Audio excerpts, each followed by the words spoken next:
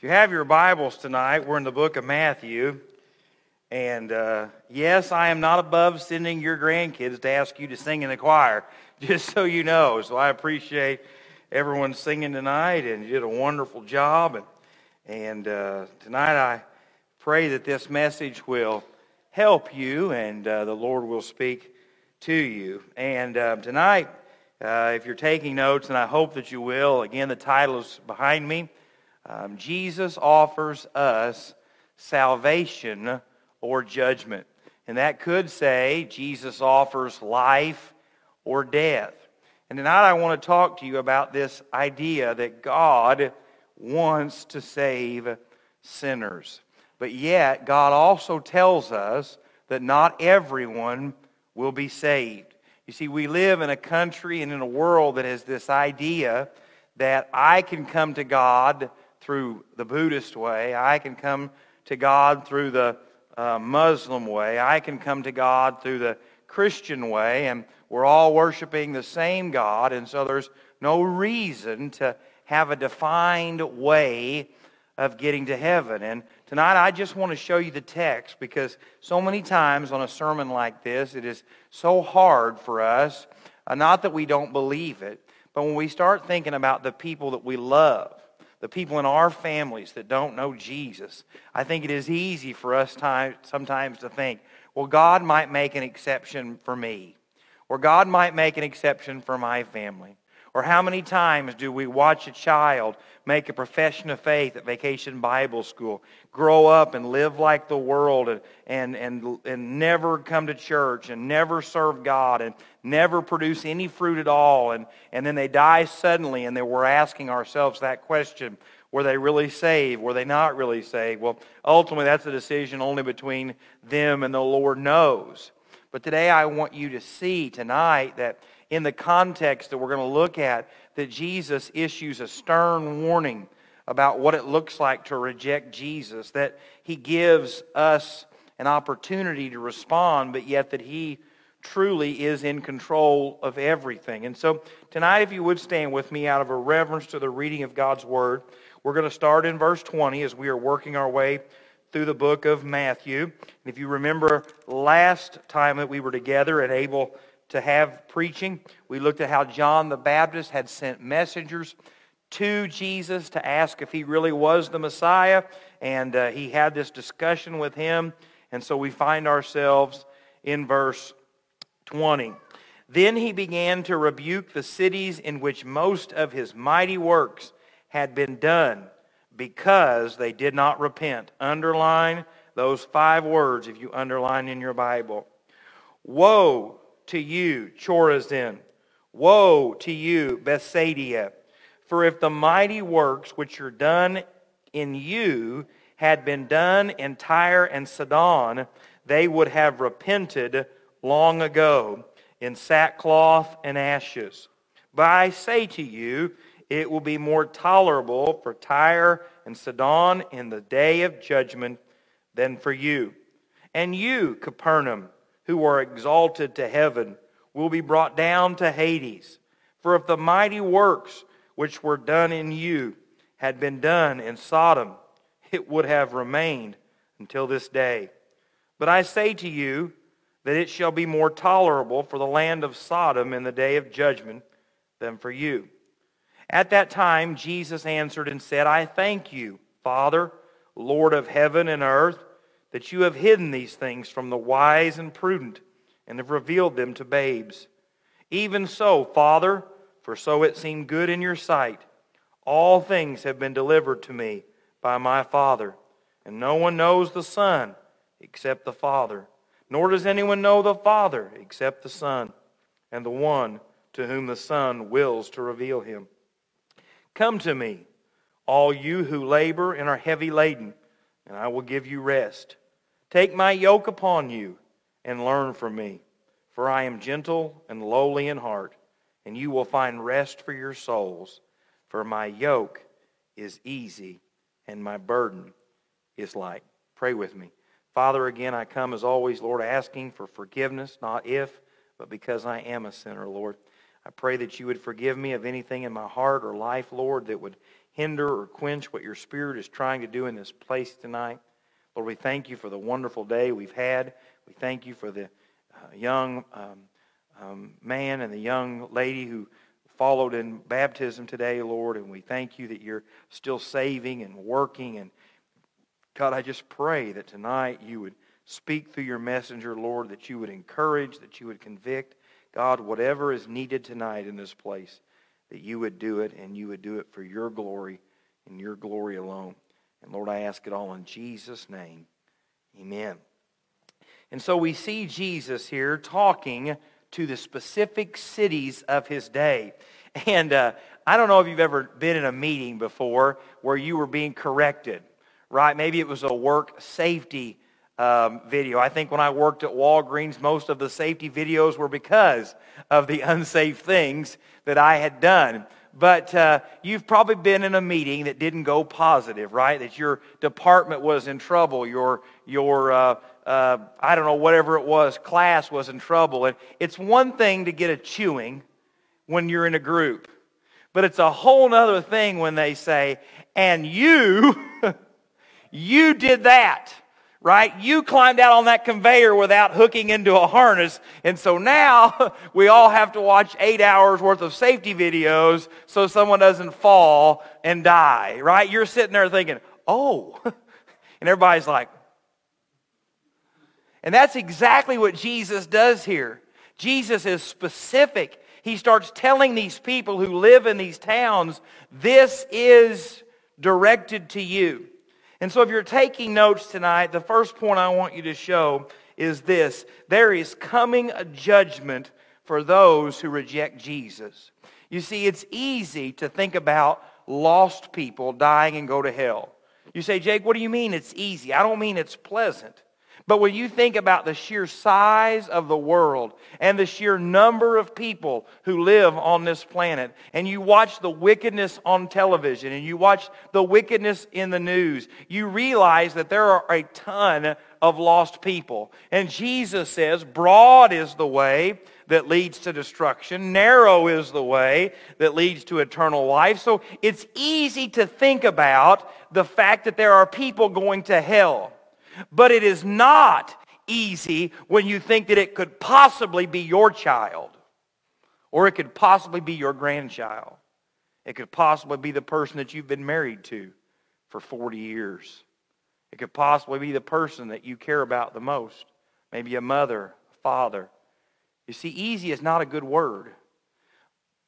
But when we don't have to think that it affects us, things become easy. But tonight I want you to hear that there is a judgment coming for those who reject Jesus. And so let's look here at these verses in 20 through 24. Then he began to rebuke the cities in which most of his mighty works had been done. He starts off by pinpointing the towns where he had done the most. The towns where he had done the greatest miracles. The towns where they should have looked at him and said, you can't do this on your own. You can't do things like this without the power of God. But he goes on and says, because they did not repent. He says, woe to you. Woe to you. 2 specific towns here. And so can you imagine the people from those 2 towns, and you're sitting in a crew here, you're sitting around listening to Jesus teach, and he starts saying, all you people from Dale, God, I was there, and I was working, and I was doing miracles in front of Hunt's gas station. And you drove by, and you sat there, and you came in and bought a sandwich. I'm hungry, by the way. And you saw it. And then he got up and said, and all you people from Belle Prairie. And you live in Belle Prairie or you live in Dale, you're thinking, ooh, he's talking to me.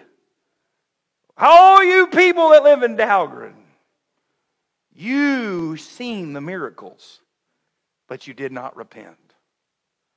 You see, that's as uncomfortable as it can get. But that's what he does here.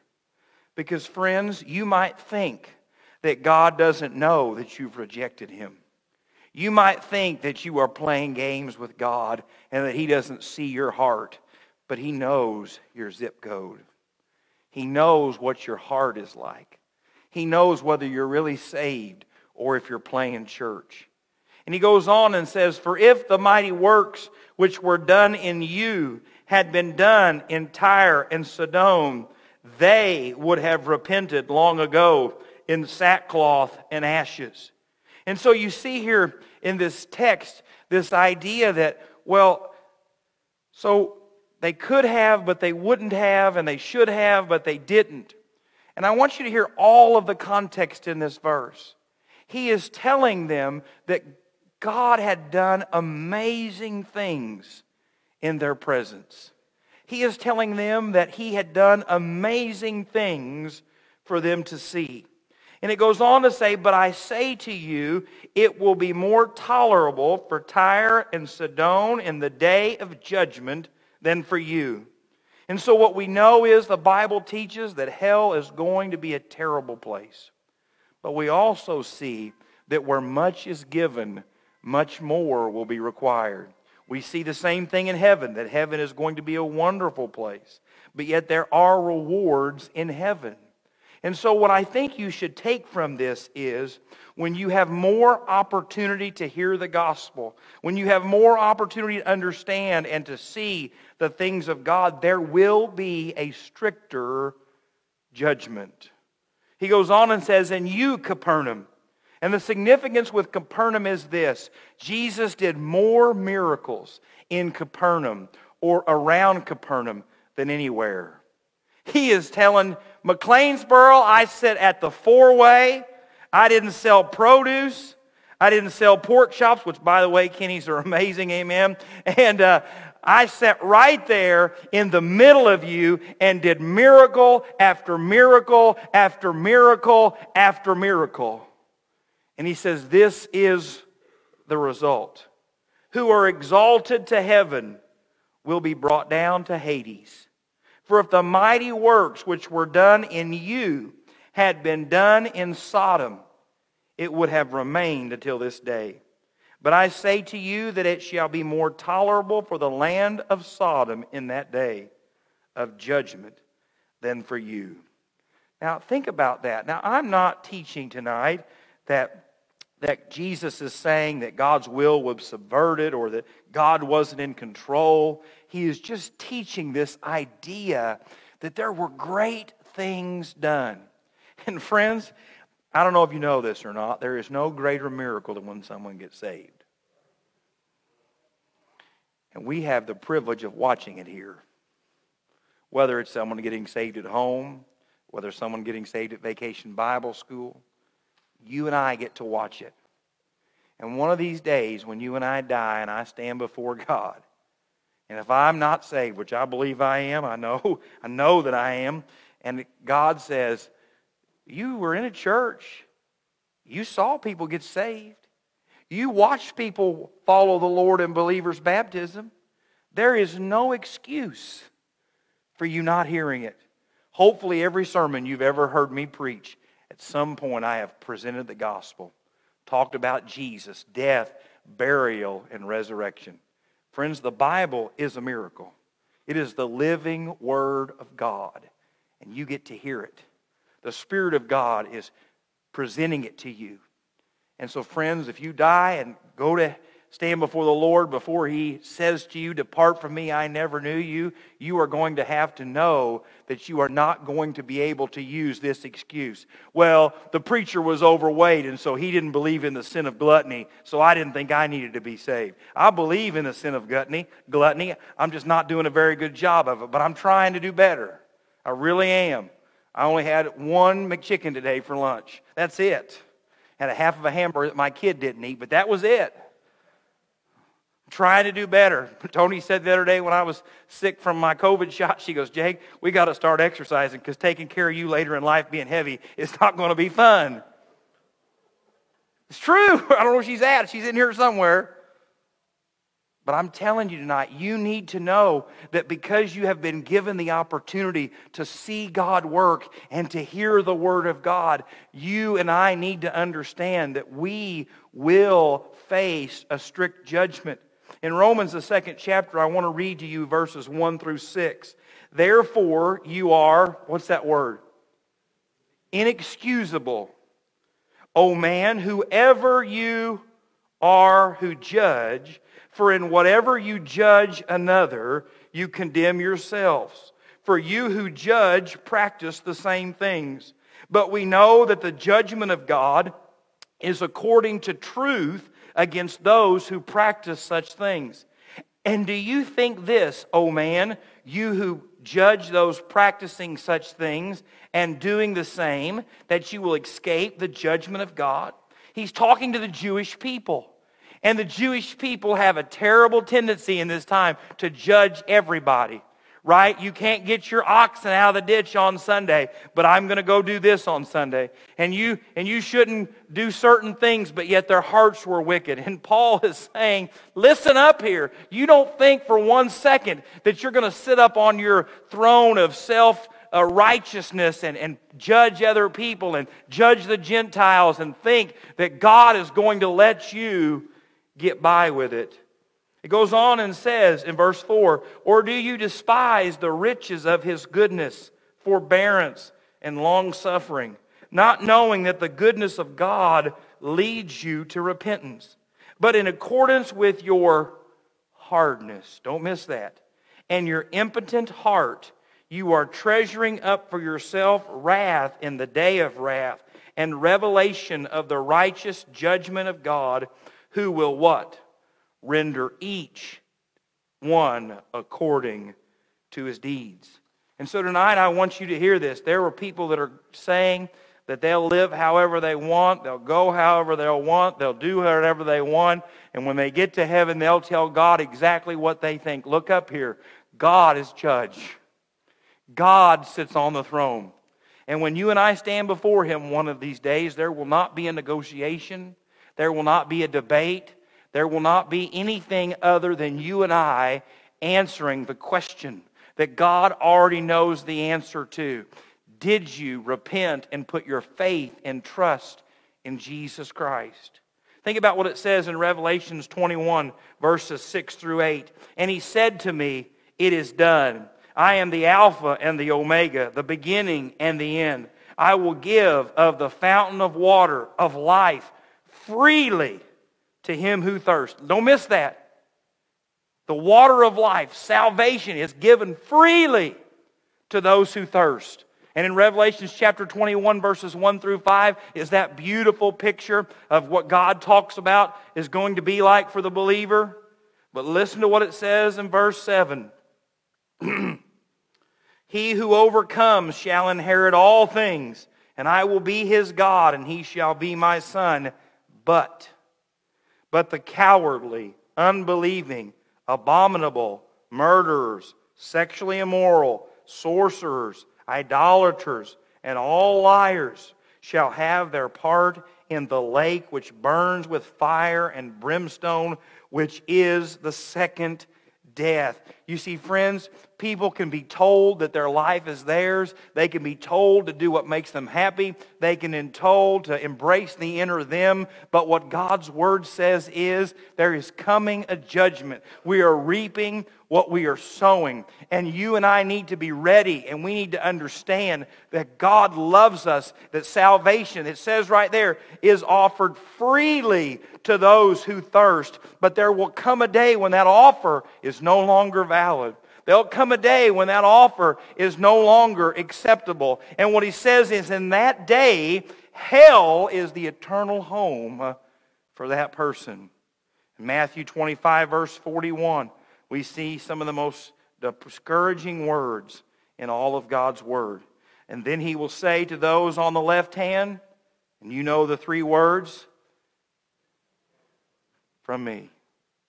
Depart from me, you cursed, into the everlasting fire prepared for the devil and his angels. You say, preacher, I don't like when preachers preach on hell. And I don't like it when preachers preach on the judgment of God. And I want you to look up here for just a moment. That is the problem. We have gotten away from the fact that God sends sinners to hell. But yet he says, you can freely come be with me. It just said it in Revelation 21. And it even says that why was hell created and who was it prepared for? Well, your eyesight's better than mine. It says, into the everlasting fire prepared for sinners. No, it says prepared for the devil and his angels at the fall. And so today, Christians, we have to get back to believing that rejecting Jesus has consequences. But the second thing I want to show you tonight is that Jesus has been given control over everything. Jesus has been given control over everything. And it says here in verse 25, and at that time Jesus answered and said, I thank you, Father, Lord of heaven and earth, that you have hidden these things from the wise and prudent and have revealed them to babes. Even so, Father, for so it seemed good in your sight, all things have been delivered to me by my Father. And no one knows the Son except the Father, nor does anyone know the Father except the Son, and the one to whom the Son wills to reveal him.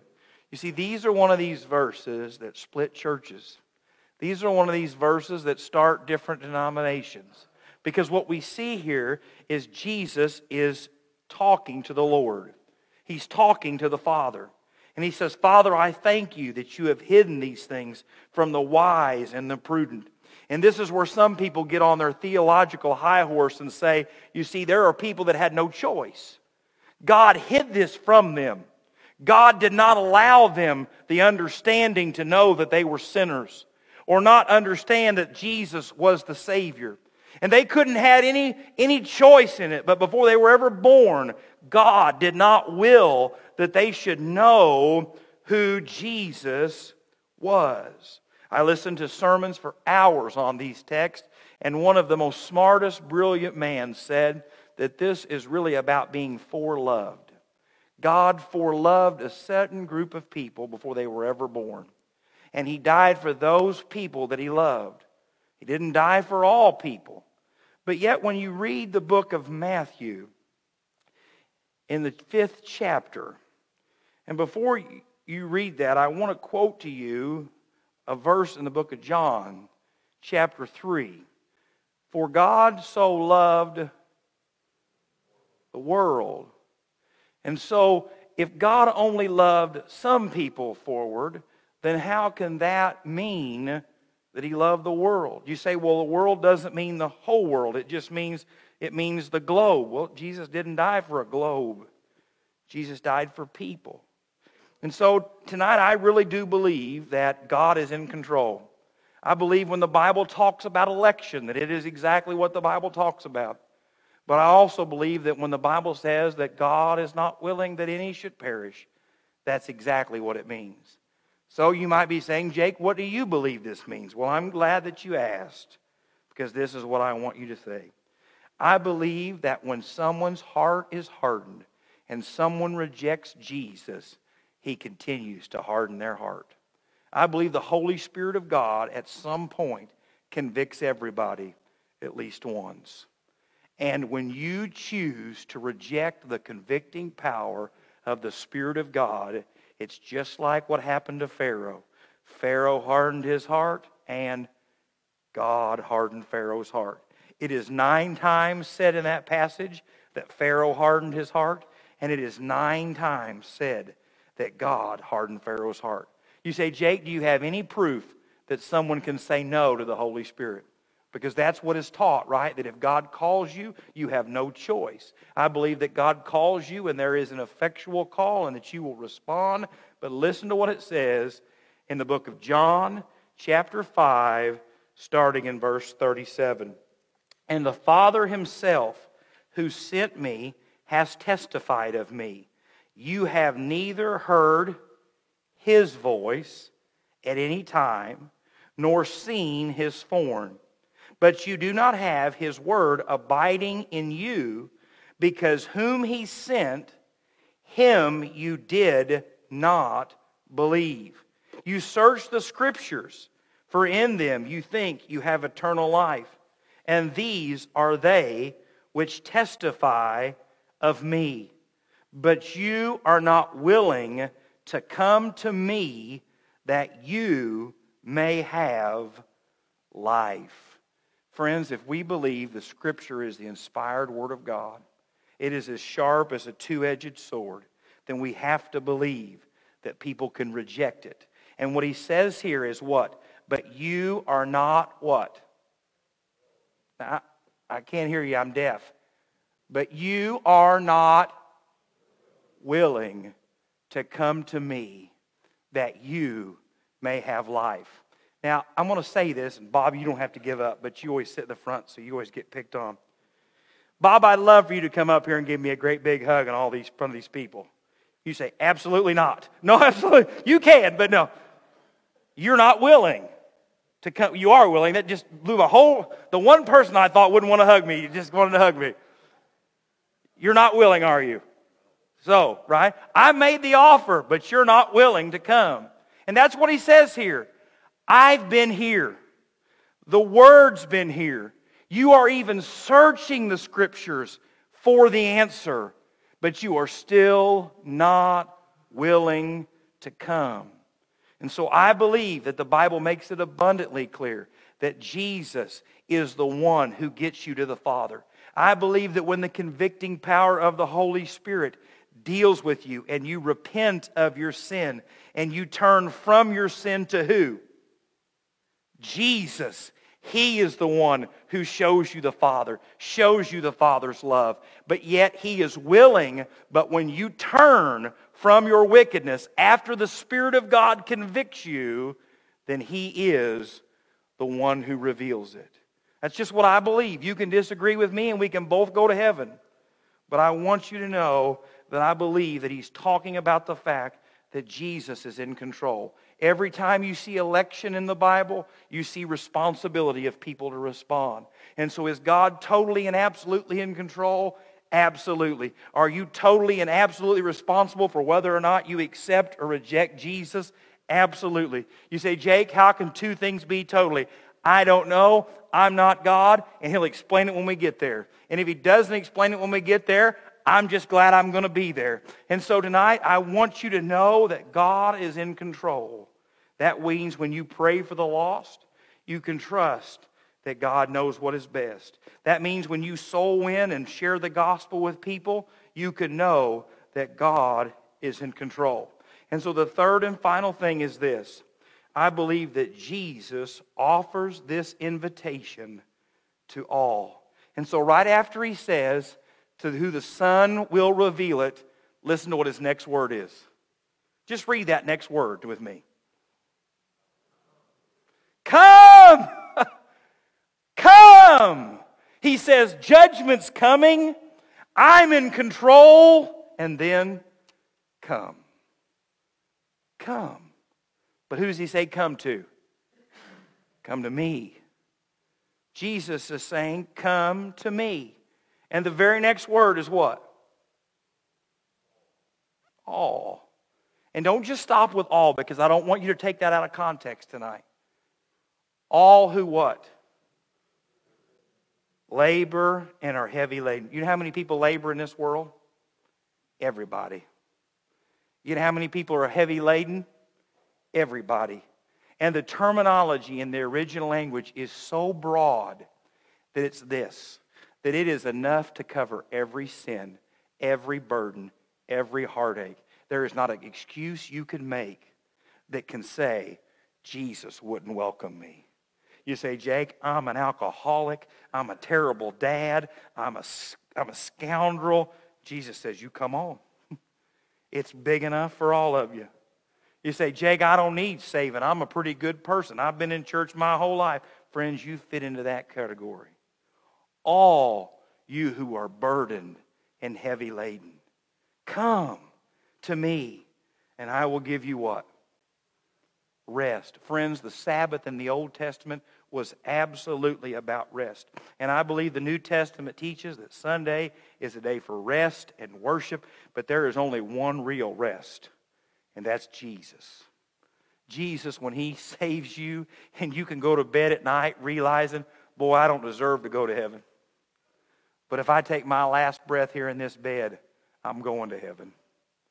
When you get in a tough situation and you realize, boy, I don't deserve Jesus to be a friend that's closer than a brother, but you know what? He is. I don't know how I'm going to pay this bill. I don't know how I'm going to overcome this trial. I don't know how I'm going to overcome this difficulty. I don't know how I'm going to do it. I'm anxious. I'm nervous. I'm stressed. My blood pressure's up. Jesus is the answer. You see, friends, at salvation, you're an enemy of God before you get saved. You are an enemy of God. But He says when you get saved, you go from being an enemy to family. You go from being at war to God to being at peace. And so He says that, come to me, all you who labor and are heavy laden, and I will give you rest. Take my yoke upon you and learn from me, for I am gentle and lowly in heart, and you will find rest for your souls. For my yoke is easy and my burden is light. You say, Jake, well, I just don't know. That's one verse, and you might have taken it out of context. Well, I'm glad that you feel that way, because you should always check everything that I preach. And so I want you to hear what Revelations 22, verse 17, the very last part of the entire Word of God. When you're writing your last will and testimony, you finish it up with what you want. And listen to what Revelation 22, verse 17 says. And the Spirit and the bride say, and let him who hears say, and let him who thirsts, whoever desires, let him take the water of life freely. I don't know how many more times he can say what? Now, I'm not a very smart man, and you all know that. As I was teasing the Morbers, I publicly make myself look dumb on a weekly basis. And you're all witness to it. But if Jesus is going to say over and over and over and over, come, but you can't come, that makes no sense to me. If I'm going to tell you you can come up here and hug me, that's because you get up out of that chair, I'm coming down there too. We're going to hug. If I'm going to tell you to come over to our house for dinner, which I probably won't, because anyway, that's a whole other story, but you're welcome to come. We'll sit in the yard, right? You come. I'm not going to tell you to come and you get in my driveway and be like, I was just kidding. Drive back to Mount Vernon. No, come. Come. That's what Jesus says. You say, well, Jake, I don't know if I agree with that. Listen to one more verse and I'll finish tonight. Acts chapter 7, verse 51. The great sermon by Stephen. I want you to hear this tonight. You stiff-necked and uncircumcised in heart and ears, you always resist the Holy Spirit. As your fathers did, so do you.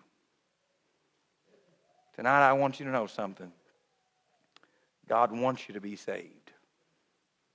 God has done everything necessary for you to be saved.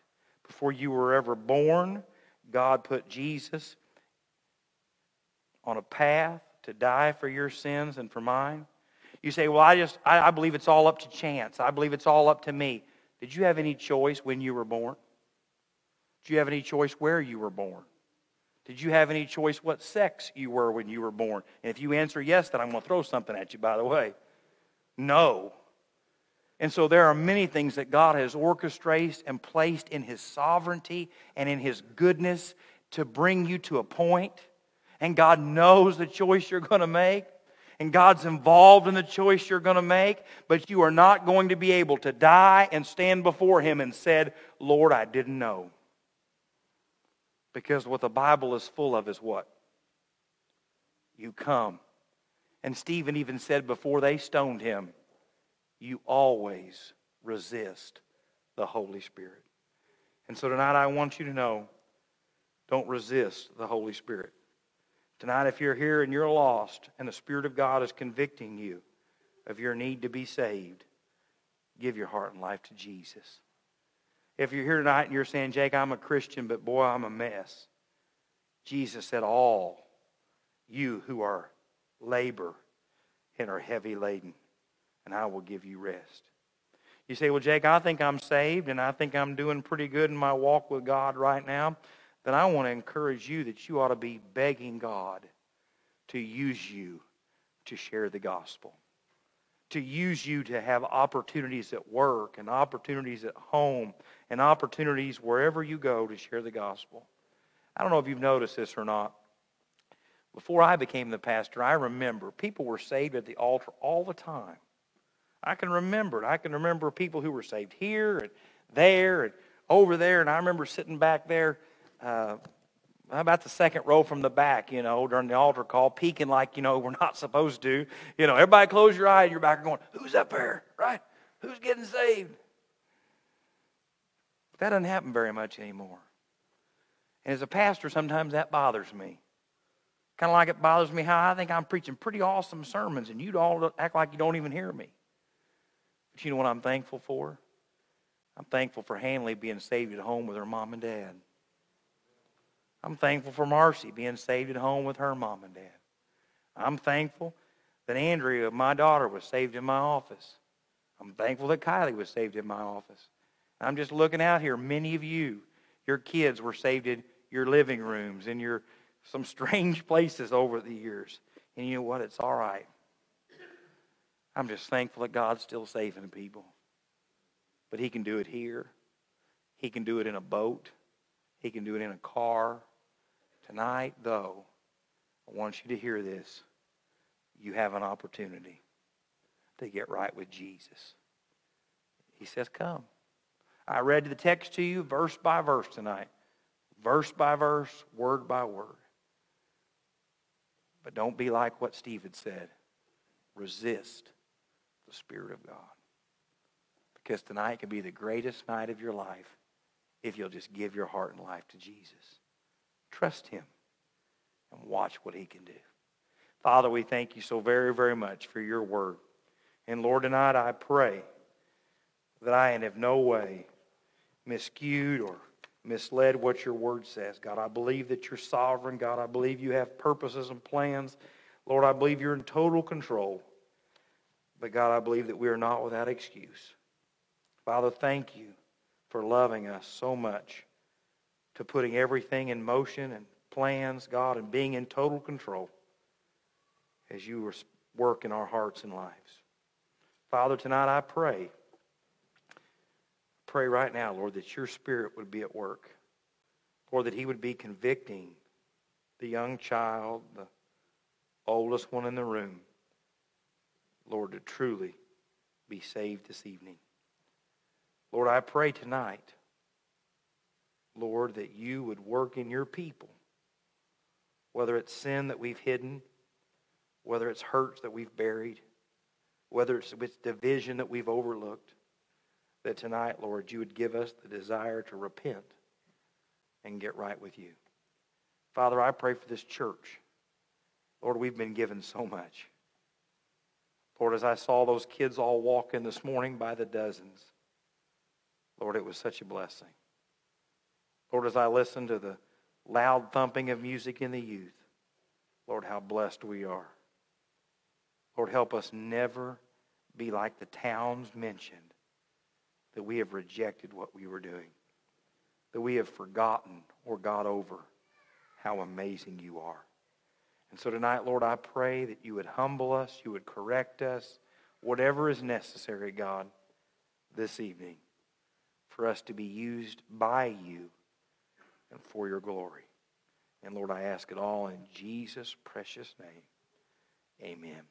Today, as you have been listening to this sermon, maybe you have been thinking, the Holy Spirit's been working, that I'd like to know more about Jesus. I'm not sure if I've ever been saved. Please reach out and contact us. We would love to share the gospel with you, pray with you with whatever's going on in your life.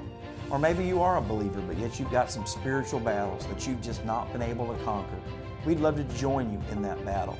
So please, reach out to us. We would love and are waiting to hear from you. May God richly bless you in Jesus' name.